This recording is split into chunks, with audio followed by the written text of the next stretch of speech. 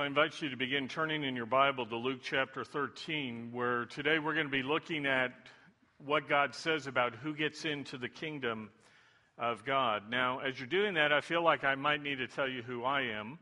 As you know, I've been gone for several weeks.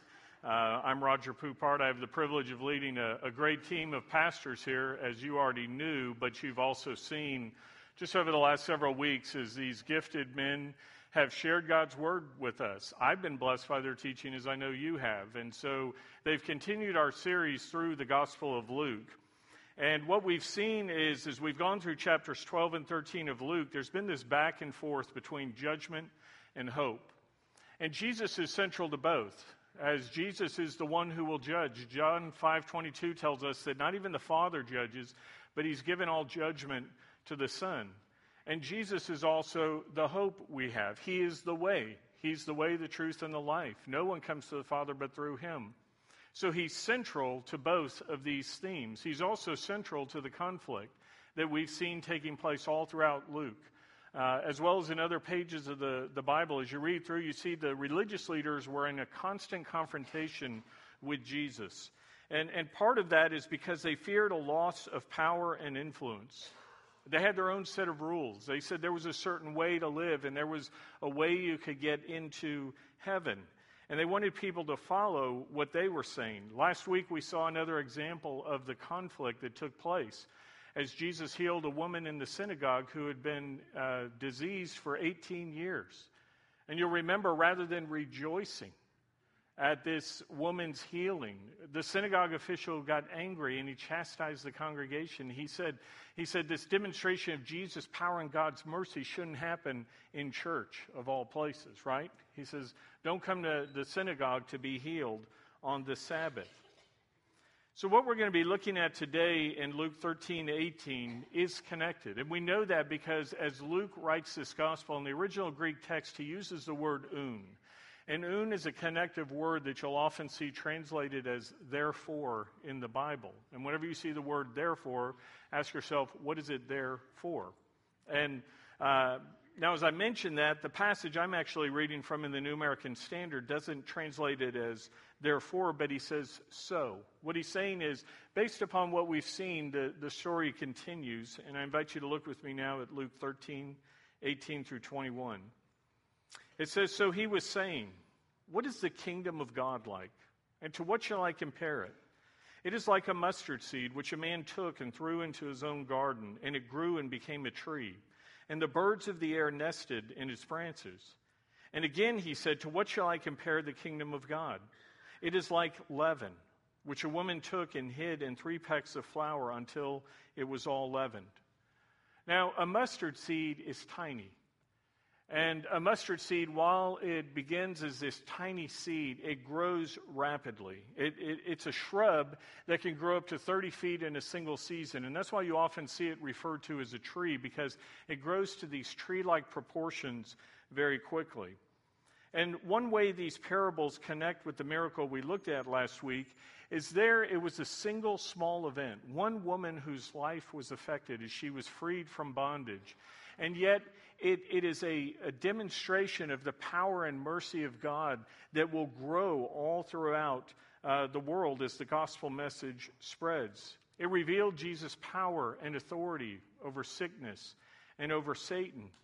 And it pointed to the ultimate destruction of Satan's kingdom here on earth as Jesus would establish his. And so this is the context of what we're looking at. The image of birds flocking to the branches of a tree is used in the Bible to describe a great kingdom. You can find that in many places. One is in Daniel chapter 4, where there Nebuchadnezzar had a dream where he saw this great tree with all these birds flocking in it. It represented the extent of his kingdom and those who were being drawn to it. Now you remember that in that passage, the tree is ultimately cut down and made a stump because Nebuchadnezzar was prideful and he did not acknowledge God. But there are other places where it speaks of God's kingdom, and it points to great kingdoms. You can find those in Judges 9:15, Psalm 104, Ezekiel 17:23, and again in chapter 31 of Ezekiel in verses 3 through 14. And here in Luke 13, Jesus tells us the tree represents God's kingdom. And the birds that are flocking to it, the people that are coming and gathering, are the nations from all around the world. It's not just the Jews, there are Gentiles included. As he says in verses 29 through 30, there are people coming from the four corners of the world. Now, the second parable he uses a picture of leaven. And in Luke 12:1 earlier, we saw in a previous message where Jesus said, "Beware of the leaven of the Pharisees, which is hypocrisy." And in that message, we talked about how leaven works. Remember, it causes this fermentation in the dough, which makes the bread rise. And so people point to that process of the spread and the rising, again, to point to how the kingdom of God, the gospel message, has spread all throughout the earth. But there's another aspect to it, too, as well, because you remember that leaven, we saw in that previous passage, was used throughout the Bible to represent sin and evil. It was defined that way in the book of Exodus. And as you look all throughout the Old Testament and the New Testament, leaven is used in this way to picture sin and evil. And so this aspect, and you're thinking, but how is there evil in the kingdom of God? Well, at one level, it's not just the hypocrisy of the Pharisees. It also related to what they were teaching. Jesus makes that clear in Matthew 16:12, where it says, "Then they understood that he did not say to beware of the leaven of bread, but of the teaching of the Pharisees and the Sadducees." These are the religious leaders of the day. And what they were teaching, their way that people were supposed to live in order to get to God, was contrary to what God had revealed. In Galatians 5:9, we see what it is that they were teaching. There it says, "A little leaven leavens the whole lump of dough." And as you read in Galatians 5:1 through 8, what God has Paul tell us is about the teaching that was going on in that day. And what they were teaching is that you were to follow the law. Or they were saying that if you had the sign of circumcision, which the Jews had as a sign of the covenant, that these were the ways you were saved. But what God said is, it's not through the law, through works. It's not through your lineage as Jews that you're saved. Rather, the Scriptures are very clear that salvation comes through the grace of God. It is a gift accepted. You go all the way back to the Old Testament. It says of Abraham, the patriarch, the father of the nation, he believed in God and it was reckoned to him as righteousness. And so this is what Jesus was teaching while the religious leaders were teaching something different. And this created this conflict between them.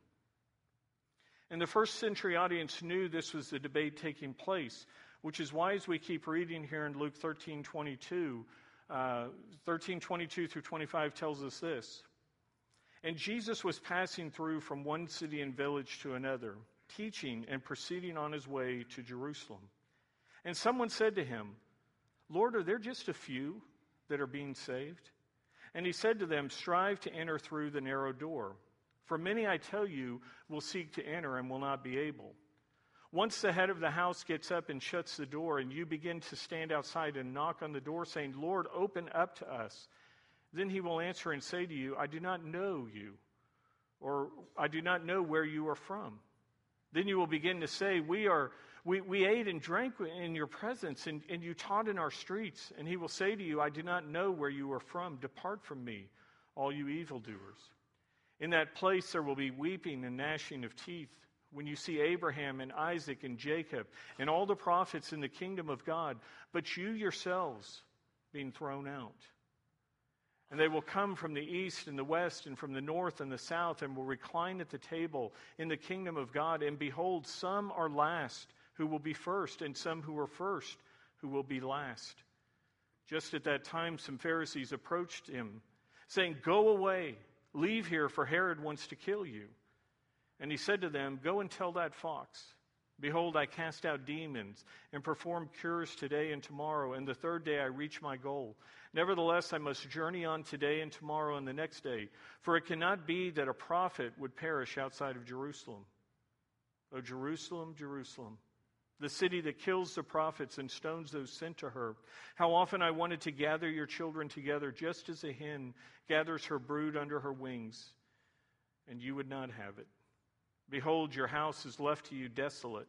And I say to you, you will not see me until the time comes when you say, 'Blessed is he who comes in the name of the Lord.'" So the religious leaders warn Jesus about Herod. They say, King Herod is trying to kill you. Now, it's not that they were concerned about Jesus' safety. Remember, they were plotting to kill him themselves. They were just mad. They were mad about what Jesus was teaching, how the people were listening to him, and they wanted him to go away. You can look back at Luke chapter 4, where we saw in verses 25 through 30. You remember the last time Jesus talked about how the Gentiles would be blessed. The reaction of the Jews. They took him out of the city and they tried to kill him by throwing him off a cliff. And so here is Jesus is again talking about God's blessing on the Gentiles, saying they will be welcomed into the kingdom. They're the people of verse 29 from the four corners of the compass that will be there. And when he says in verse 30 that some of the last will be first, he was talking about the Gentiles. You see, the Gentiles were called dogs by the Jews. They said they're the last, the least. They're inferior people. And what Jesus says is they will not be left out. And they will not be left even to scavenge crumbs from the table, but they will be seated at the banquet table. And if that wasn't bad enough, Jesus goes on to tell the Jews in verse 28, some of them will not be there. He says, in that place there will be weeping and gnashing of teeth when you see Abraham, Isaac, and Jacob, and all the prophets of the kingdom of God, but you yourselves will be thrown out. There was this old tent revival taking place. And the pastor was preaching on this passage, and it was one of those fire and brimstone type of messages. And he was warning people that if they didn't turn to Jesus, if they didn't repent of their sins and accept Christ as their Savior, that they would face this judgment. And so he thundered, there will be weeping and gnashing of teeth. And this older woman who was sitting there listening stood up, and she said, but I don't have any teeth. And he thundered, teeth will be provided. Whenever you read about weeping and gnashing of teeth, it's used throughout the scriptures to speak of hell. It's used to speak of a terrible time of judgment. The weeping speaks of the regret, the remorse people feel that they rejected Jesus and are thus rejected themselves. The gnashing of teeth is because of the suffering of people. Now, friends, it's not that God is this sadistic God. It's not that God takes pleasure in anyone facing that. In fact, the scriptures tell us God desires that none should perish, but that all should come to know him. I want to remind you that God provided his Son. He sent Jesus to die for us so we did not have to face that judgment. John 3:16 tells us, for God so loved the world that he gave his only begotten Son, that whoever believes in him will not perish but have eternal life. When God talks about this coming judgment, he doesn't want you or I to face that, but he says, I have provided a way home to heaven through my Son. And it is your choice. If you reject Jesus, then you will be rejected. The world tells us all roads lead to heaven. Everybody gets a second chance. Everybody's going to get in. But Jesus tells us plainly, the way home to the kingdom is narrow. And he says, not everybody gets in. Jesus tells us in John 14:6, I am the way, the truth, and the life. No one comes to the Father but through me. He's provided the way home. We don't get to God by being good. It's not by keeping the law or going to church enough or putting money in the offering plate or doing all kinds of good things. We can't earn our way to heaven. We don't get there by being good. We get there by what God did for us when he sent Jesus to die on the cross to pay the penalty of death that we owed for our sins. Romans 6:23 tells us the wages of sin is death, but the free gift of God is eternal life through Christ Jesus our Lord. As Jesus is warning the Jews here, they're facing this coming judgment. It's because of the hardness of their heart. It's not because they didn't have an opportunity. In fact, God sent the Messiah and the message to the Jews first. We read that in Romans 1:16. There it says, for I am not ashamed of the gospel, for it is the power of God for the salvation to everyone who believes, to the Jew first, and also to the Greek. And as we're looking ahead to this time of judgment, Jesus says in Luke 13:26, you will tell me on that day, well, Jesus, we ate with you. We had fellowship. Jesus, we were there. We listened to you. We heard what you taught. And Jesus says, but you didn't receive me as your Savior. And because of that, you're lost. Corrie ten Boom's father once said, just because a mouse is in the cookie jar, it doesn't make it a cookie. And friends, just because you're here in church today, it doesn't make you a Christian. Having head knowledge of who Jesus is and what he did is not enough. You have to receive that gift. You have to accept that gift. These Jews were with Jesus. They heard what he was teaching. But he said, you rejected me. You would not receive my gift of grace. In John 1:12, we're told, but as many as received him, to them he gave the right to become children of God, even to those who believe in his name. Have you believed in Jesus Christ as your Savior? Do you know how much he loves you? You may be sitting here saying, but how could God love me? I've made such a mess of my life. God doesn't want me. If you think that's the case, I want you to read Romans 5:8. Because it says, God demonstrated his own love for us in this, while we were yet sinners. While we were in rebellion, far from God, it says, Christ died for us. He didn't say, I love you this much or this much. He said, I love you this much. And he spread his arms wide, and he died for us. And he invites us to come to those open arms and receive the gift of grace. Back in the days when the Old West was still in play and they were settling the frontier, there was this frontier town where there was a little boy sitting in a wagon while his parents were in the general store getting some provisions. And something spooked the horse, and this wagon takes off out of town. And this horse is at a full gallop, and as it's going along, this little boy is in the back of the wagon being bounced along, and the horse is headed for this chasm, and it's going to go off and take the little boy with him.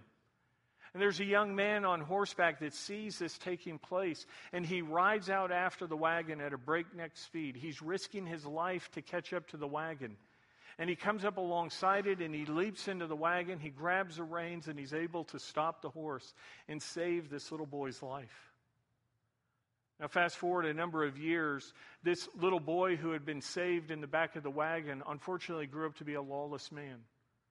He was a frontier criminal who did a lot of very horrible things, including killing people. And one day, he's in court facing a judge to be sentenced for his capital crimes.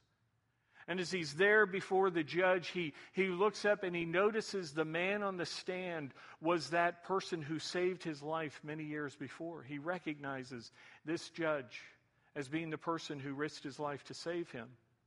And based upon that, the criminal says to him, he reminds this man of who he was and what he had done, and he pleads for mercy. But these words from the bench silenced his plea.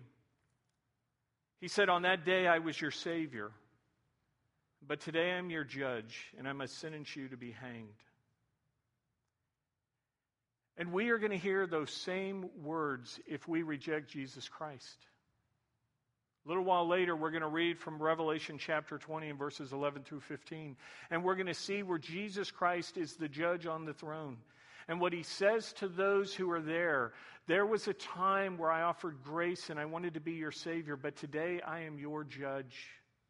And because of your sins, because of your crimes and your rejection of my payment in your place, he says, I must sentence you to the second death, the lake of fire that we call hell.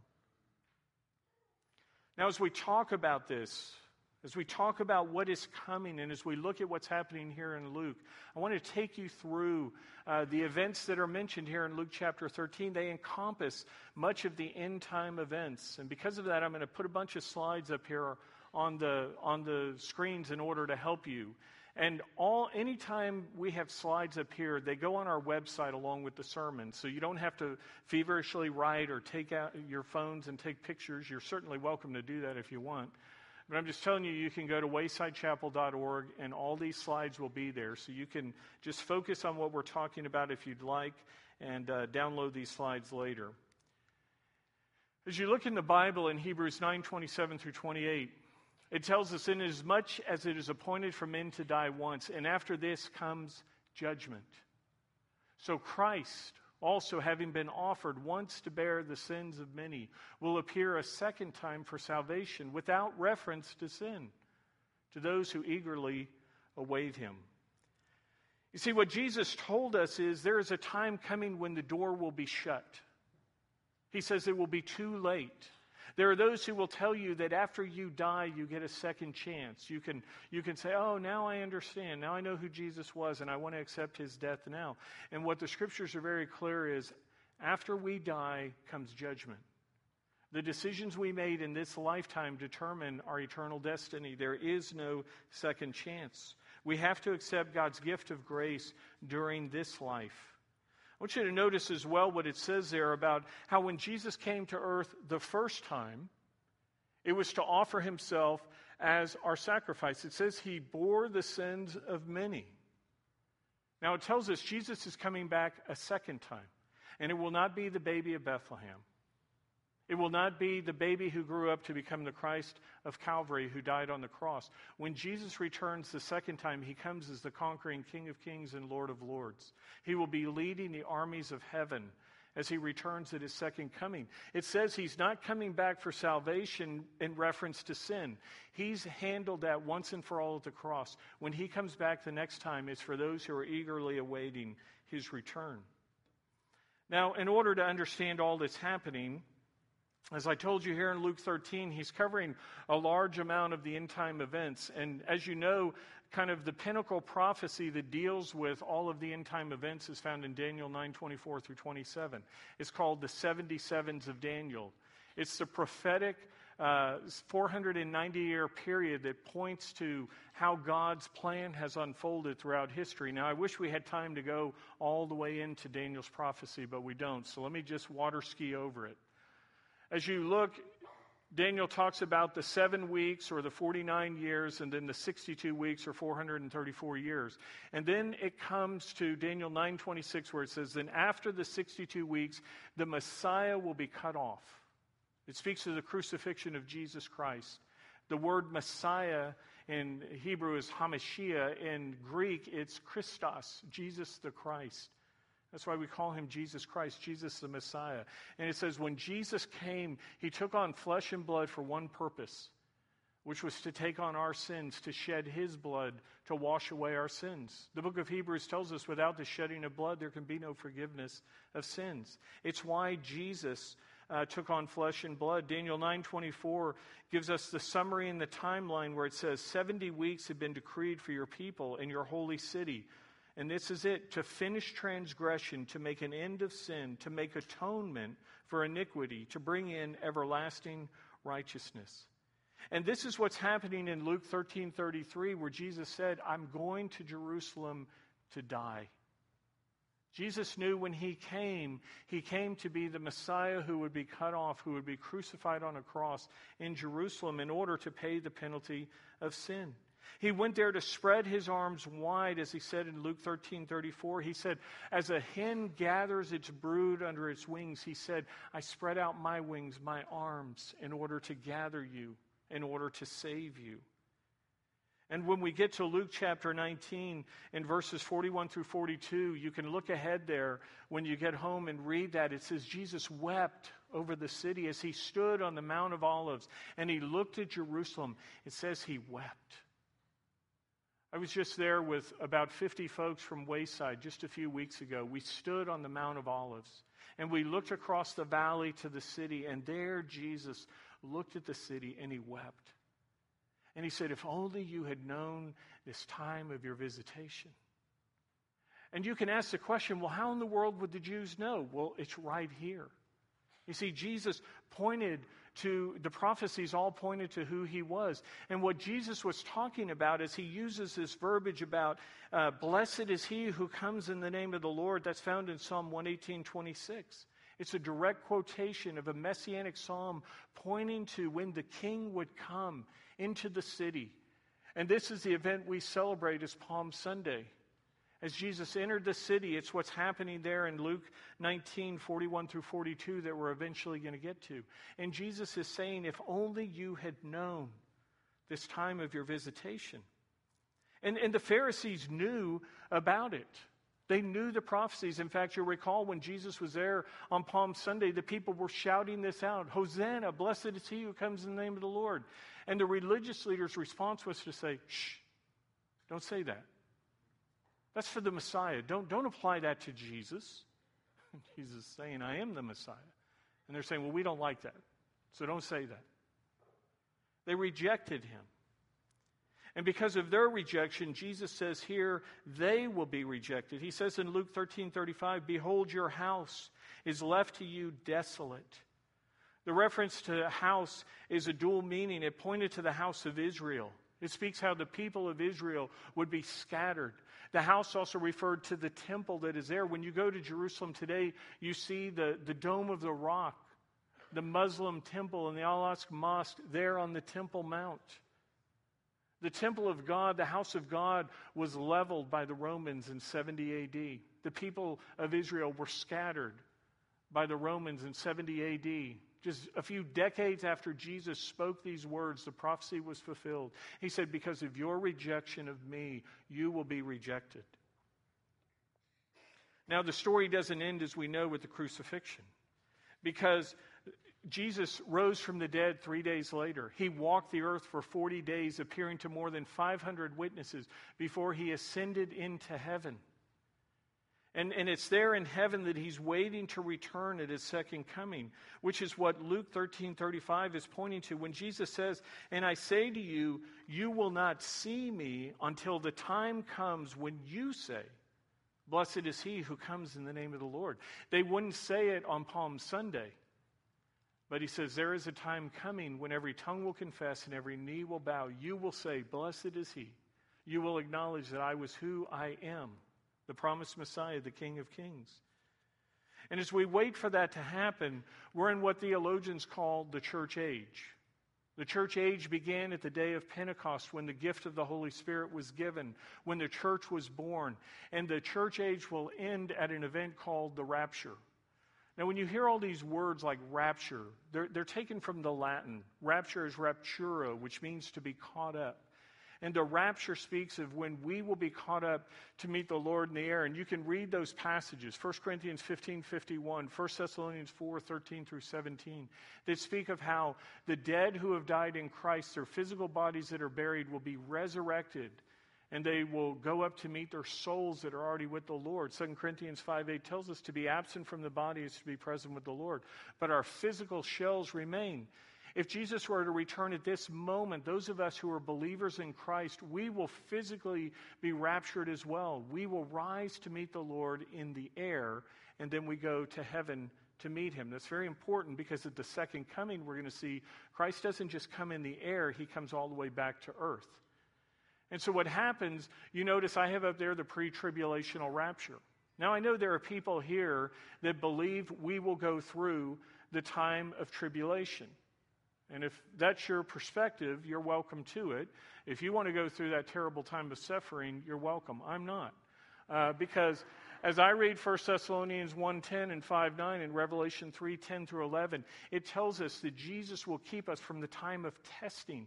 It says he will take us not through, but out of, the Greek word that is used there, the preposition, he will take us out of the time of trouble. Believers will be raptured. We will be taken up to meet the Lord in the air. Now, everyone is not raptured at that moment. Remember, there are Old Testament saints who died previous to the church age. Abraham, Isaac, Jacob are mentioned by Jesus as being there in the kingdom. He talks about the prophets of old. The Old Testament prophets and patriarchs and saints will be resurrected at the second coming of Christ. This is what Daniel 12:1 through 2 tells us. Now at that time, Michael, the great prince who stands guard over the sons of your people, will arise. And there will be a time of distress. What is a time of distress? It's a tribulation. He says there will be a time of distress such as never occurred since there was a nation until that time. And at that time, your people, so it's post-tribulation, at that time your people, the Jews, everyone who is found written in the book, these are believers. They didn't know the name of Jesus necessarily, but they, like Abraham, they believed in God and it was reckoned to them as righteousness. It says, everyone who's found written in the book of life will be rescued. Many of those who sleep, that is, die, those who sleep in the dust of the ground will awake, these to everlasting life. Do you see the resurrection of the Old Testament saints taking place? Now listen, there's another resurrection coming. But the others to disgrace and everlasting contempt. That's speaking of those who go to hell, the lake of fire, as we'll see. So this time of distress that's never occurred is called the tribulation. Again, as you read through Daniel's prophecy and all the other places, you can read all the way through the book of Revelation, the seal, the trumpet, the bowl judgments. We could spend weeks just on this alone. But it tells us during the tribulation period, remember, God is going to give over the world to Satan and the unholy trinity. There's Satan, the beast, and the false prophet. And the first part of the tribulation, the nation of Israel will be regathered. The temple will be rebuilt there in Jerusalem.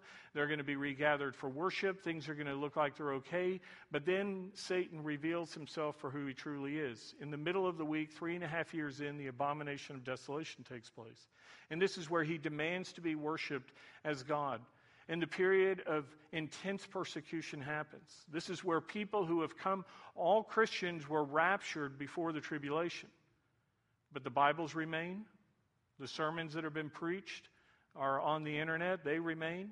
Some of you who are sitting here today who have heard the truth but maybe have never received Jesus, you will remain and you will go into the tribulation if you've not received Jesus as your Savior. And so many will come to faith during the tribulation, and Satan will persecute them. If they do not worship the beast, then they will suffer, and many will be martyred. These are called the tribulation martyrs. So they're dying during this time. Israel will have a special level of persecution taking place. Satan is trying to destroy the people. Now, the second coming of Christ is going to happen. But let me read you first Revelation 20, verses 4 through 6. Because there it says, "Then I saw the thrones, and they sat on them, and judgment was given to them. And it says, and I saw the souls of those who had been beheaded." These are the tribulation martyrs, because it says of their testimony of Jesus and because of the word of God. "And those who had not worshipped the beast or his image and had not received the mark on their forehead and on the hand. And they came to life." You see the resurrection of these tribulation believers. "And they reigned with Christ for 1,000 years. Now that's very important.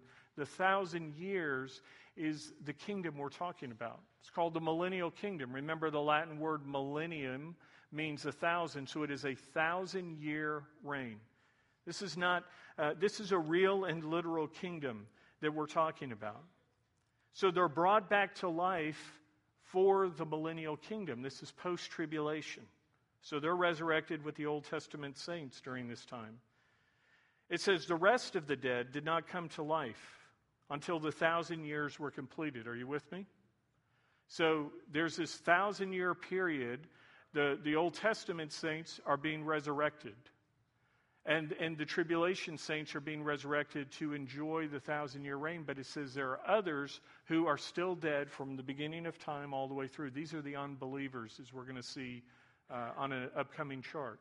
They are not resurrected till the end of the millennial kingdom. I know I'm dumping the truck on you, but this is great stuff. It says, "This is the first resurrection. Blessed and holy is the one who has a part in the first resurrection." These are believers. You're blessed. It says, "Because over them the second death," that's hell, "has no power. But they will be priests of God and of Christ and will reign with him for 1,000 years." Do you see what's happening? So there's this tribulation period. There's this horrible time taking place. Have you ever heard of Armageddon, the Battle of Armageddon? The Hebrew word for mountain is Har, and the place where the armies of the world will gather for this climactic campaign against Israel is the plain of Megiddo. Har Megiddo, or Armageddon. Again, just a few weeks ago, we stood on that mountain. We overlooked the plain. We saw where the armies of the world will gather. So they come and they're marching on Jerusalem to wipe out the Jews. And just as it looks like Israel will be destroyed, the second coming of Jesus Christ happens. And here are many passages. Again, you can get this slide off the internet and go through and read these passages for yourself. But at the second coming of Jesus Christ, the battle of Armageddon takes place. Now, you see there at the bottom in Revelation 20, verses 2 through 3, that Satan is bound. Satan has been leading this unholy trinity during the tribulation. Jesus removes him from the earth. He puts him in something called the abyss. He's chained and thrown there. That's not the lake of fire. That's his permanent home. But right now, he's held in this waiting place for 1,000 years. And that 1,000 years is the millennial kingdom that we will be co-reigning with Christ, it says, during that time. Now, I told you that the return of Jesus will be physically to the earth. Listen to Zechariah 14:4. In that day, his feet will stand on the Mount of Olives, which is in front of Jerusalem on the east, and the mount will be split in its middle from east to west by a very large valley. So Jesus will physically descend and stand again on the Mount of Olives. And the geography will change right now. The mountain will be split in two, creating a new valley, an escape route for those who were pushed up against it and were about to be destroyed. So he returns physically to the earth. There's this battle of Armageddon, and that's where the followers of Satan are wiped out. All these armies of the world coming against Israel, they're all killed. Satan is bound for 1,000 years. The satanic beast and false prophet, Revelation 19:20 says, are taken and thrown into the lake of fire. They go to their permanent home in hell. But Satan is reserved for 1,000 years, and you're going to see why in a minute. Now, this second coming begins the millennial kingdom. Remember, we're here in Luke 13 talking about the kingdom of God. This is it. And remember, we read in Hebrews 9:28 that Jesus will appear a second time for salvation without reference to sin to those who eagerly await him. His second appearance here now is to redeem the nation of Israel and to set up his reign here, his physical reign on earth. It's not to save people. That was done when he died on the cross. Rather, it's the believer's time of reward. You can look over at Luke 14:14. We're going to be there next week. And in Luke 14:14 it says, "And you will be blessed since they do not have the means to repay you, for you will be repaid when? At the resurrection of the righteous." This is where we as believers receive some of our eternal rewards. If you think you're going to be in heaven floating on a cloud strumming a harp, that's pretty boring. That's not what heaven is about. That's not what eternity is about. When we get to Luke chapter 19, we're going to talk about the parable of the minas. Like I said, there's so much I wish we could talk about today. But we're going to hold back talking about how we're rewarded fully until we get there. But I'll give you a preview. The Bible talks about two judgments. The non-believer is judged at the great white throne judgment. That's not for us. That determines who goes to hell. You as a Christian are not at that judgment because your eternal destiny was already decided. When you received Jesus as your Savior, God paid for your penalty of sin called death. Remember 2 Corinthians 5:8, to be absent from the body is to be present with the Lord. Well, when you're with the Lord, 2 Corinthians 5:10, 1 Corinthians 3:10 through 15 tells us you will be judged, but it is not for entrance into heaven. You're judged to see what kind of rewards you receive. It's called the bema seat because the Greek word used is bematos in 2 Corinthians 5:10. It says, "For we must all appear before the judgment seat of Christ, the bematos, so that each one may be recompensed for his deeds in the body according to what he has done, whether good or bad." The Bible tells us our life works will be put into the fire. The bad stuff, the wood, hay, and stubble burns up. The precious things that remain are your rewards. This word bema is used of the Olympic medal stand. When you compete well in an event, you receive a medal. Well done, good and faithful servant, God will tell some of us. And so the way you live your life here on earth doesn't earn entrance into heaven, but it does determine the rewards that you will receive, the responsibilities you will have when you're in the kingdom. Now again, we have to wait till Luke 19 to unpack this fully because we have to keep moving. So at the end of the 1,000 years, you see in Revelation 20, verse 7, Satan is released. Now, he gathers together people for a final rebellion. And you're saying, well, where is he getting these rebellious people? I want you to remember that after the tribulation, all of the non-believers were killed. All of those physically on the earth who had come to faith during the tribulation, they entered the millennial kingdom alive. They haven't been raptured yet. So there are physical people like you and I today who enter into the millennial kingdom. And you know what's happening over that 1,000-year period? They're having children, their children are having children, their children's children are having children. And as hard as this may be for some of you to believe, while Jesus is physically seated there in Jerusalem, you can read those passages how the nations will come and see him and present gifts to him. Some of those people have hardened hearts and will not receive the Lord. Remember, there's leaven in the kingdom. There's wickedness, there's evil. Some will not receive the Lord even though they see him face to face. And so at this time, they will be gathered by Satan. They'll try to rebel against God one final time, and God says, I'm done. You're done, actually. The Battle of Gog and Magog takes place in Revelation 20, verse 7 through 9, and that's where God wipes out all rebellion. He throws Satan, as you see in Revelation 20:10, into the lake of fire or hell. And this will then lead to the final judgment, because remember, those who at that time are resurrected. This takes us to Revelation chapter 20, verses 11 through 15. It says, And I saw a great white throne and him who sat upon it, from whose presence earth and heaven fled away. And no place was found for them. And I saw the dead, the great and the small, standing before the throne. And the books were opened. And another book was opened, which is the book of life. And the dead were judged from the things which were written in the books, plural, according to their deeds. And the sea gave up the dead which were in it, and death and Hades gave up the dead which were in them. And they were judged, every one of them, according to their deeds. And death and Hades were thrown into the lake of fire. We call this hell. This is what? The second death, the lake of fire. And if anyone's name was not found written in the book of life, he was thrown into the lake of fire. This is the second resurrection, the one you don't want to be at. Because everybody who's resurrected at this point has one destination, hell, the lake of fire. Jesus says, you owe a penalty for sin called death. And because you rejected my payment in your place. Remember, he looked in the book of life. And he said, your name is not here. You didn't accept my gift. So let me open the books, plural. Those of you who say, well, I think I've been good enough to get to heaven. God says, well, let's see. Oh, I see great stuff here. You did all kinds of nice things. But I also see where you sinned. Everybody sinned. Romans 3:10 says there's none righteous, no, not one.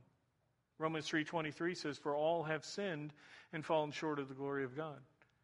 And because we've all sinned, we owe a penalty. Romans 6:23, remember, tells us the penalty. The wages, what you earn, the wages of sin is death.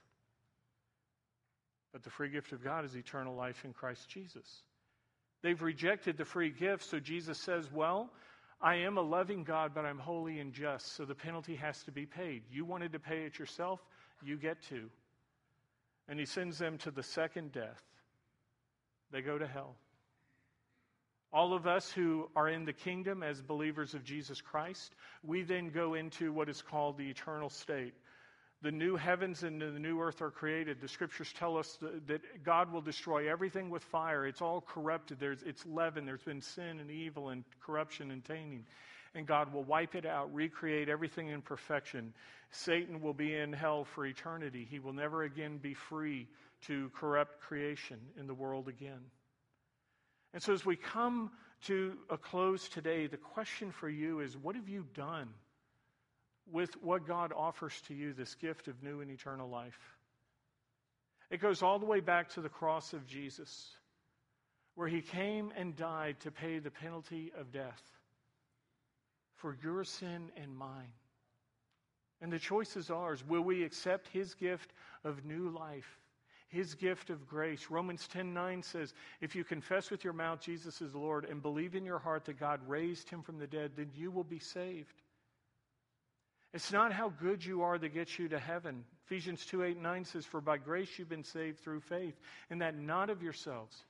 It is the gift of God, not as a result of works, so that no one should boast." And so the question today is, have you received God's gift of new life? And if not, why? I'm not trying to scare you into heaven. I'm not trying to cajole you to make that decision. I just don't want any of you there in that place of punishment called hell. And God doesn't want any of you there. Remember, He desires that none should perish, but that all should come to know Him. And so the question for you today is, if you've never received God's gift of new life, and if it's because you thought that you could get there on your own. The Jews said, well, we're children of Abraham. That's going to get us in. He says, no. Well, we try to keep the law. He says, you don't get there by fulfilling the law because you've all broken it. He says, you get there through grace. And I offer you that gift this morning. And if you finally understand what God has done for you and what it all means, and you're ready to receive God's gift to you this morning, I want to end by giving you an opportunity through prayer. You don't have to walk the aisle. You don't have to raise your hand. But you do have to humble yourself, and in your mind and your heart, you have to say to God, God, I realize I'm a sinner. I realize I've made mistakes in my life. That's what sin is. Remember, all have sinned and fallen short of the glory of God, His standard of perfection. You have not been 100% perfect. None of us have. And so He says, as those who owe the penalty of death, I paid that penalty for you, and I offer you that gift. And all you have to do today is receive it, accept it. Turn from your sin and to me to be your Savior, and you'll be saved. If that's your desire, if you'd like to receive that, will you join me as we pray this prayer?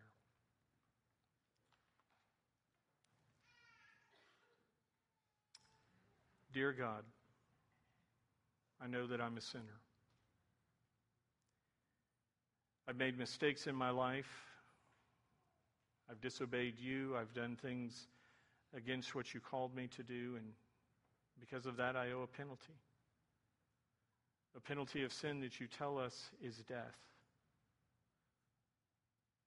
I thank you, God, that you loved me.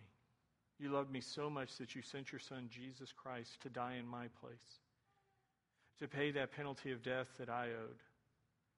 Jesus, today I accept you as my personal Savior.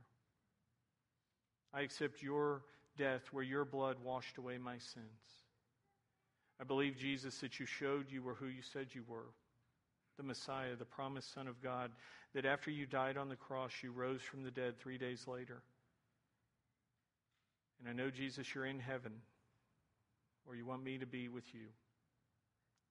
And I thank you that you provided the way home. So today, Lord, I'm entering through the narrow gate.